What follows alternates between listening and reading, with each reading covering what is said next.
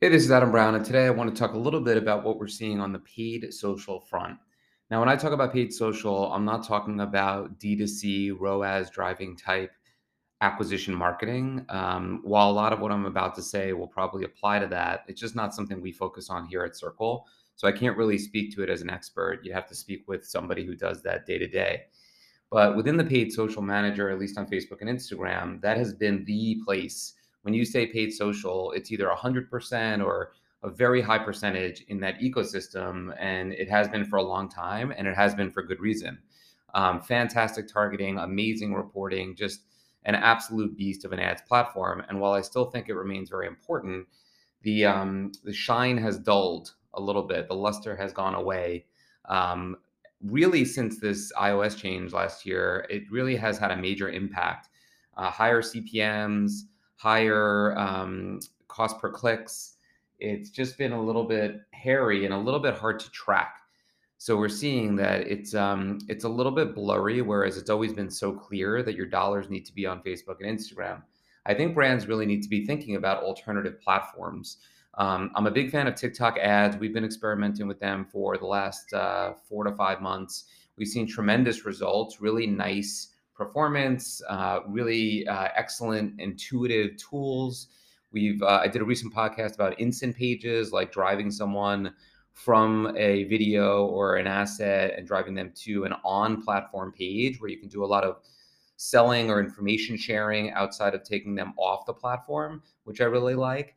I think it's something that brands should be experimenting with and shifting some dollars. It's also worth taking a look at Pinterest, Snap, TikTok, other social ad networks that are not Facebook and Instagram. I think they're going to be less expensive. I think they probably all have evolved quite a bit. If you've ever had experience in the past and it wasn't as great, I think it's worth looking at again to see if it's improved. My bet is it has. And using these as vehicles for awareness, consideration, and trial at retail. I think brands should definitely be looking at Instacart. They should be looking at alternative areas for awareness, maybe podcasts. This is mid-roll feeds, live read feeds, maybe getting your founder on podcasts. Just different ways of creating awareness outside of the Facebook and Instagram ads ecosystem. And I also think a really big one is influencers. Now, we work with influencers in all different kinds of ways around content and long-term partnerships. I think these are really good resources, ones that are highly engaged and that have an audience that has a conversation with them. So I care less about macro numbers and more about they share something. And when they do, a lot of people engage and get in a conversation about it. Tell me about the flavor. What about the ingredients? How'd you like the texture? Things like that around your CPG or beverage product. And when the person that you're partnering with goes in and responds to those. So remember, dialogue versus monologue.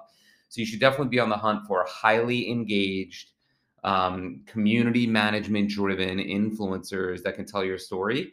And then using whitelisting, whether it be on Facebook or Instagram or a platform like TikTok, using their likeness as your ad and getting access to whitelist on their platform. So I guess my call to arms today is just really thinking about your Facebook and Instagram ad spend and how you want to maybe allocate it elsewhere. I still think there's definitely space for boosting, especially like in-app boosting. We see performance there. You make a nice piece of content, you have a nice audience, you target it with, $10 to $50 and make sure it gets in front of the right eyeballs. Still a buyer of that. But I think everything else should be open for consideration and conversation to improve your performance and improve your reach potential. That's it for today. I'll see you out in the field.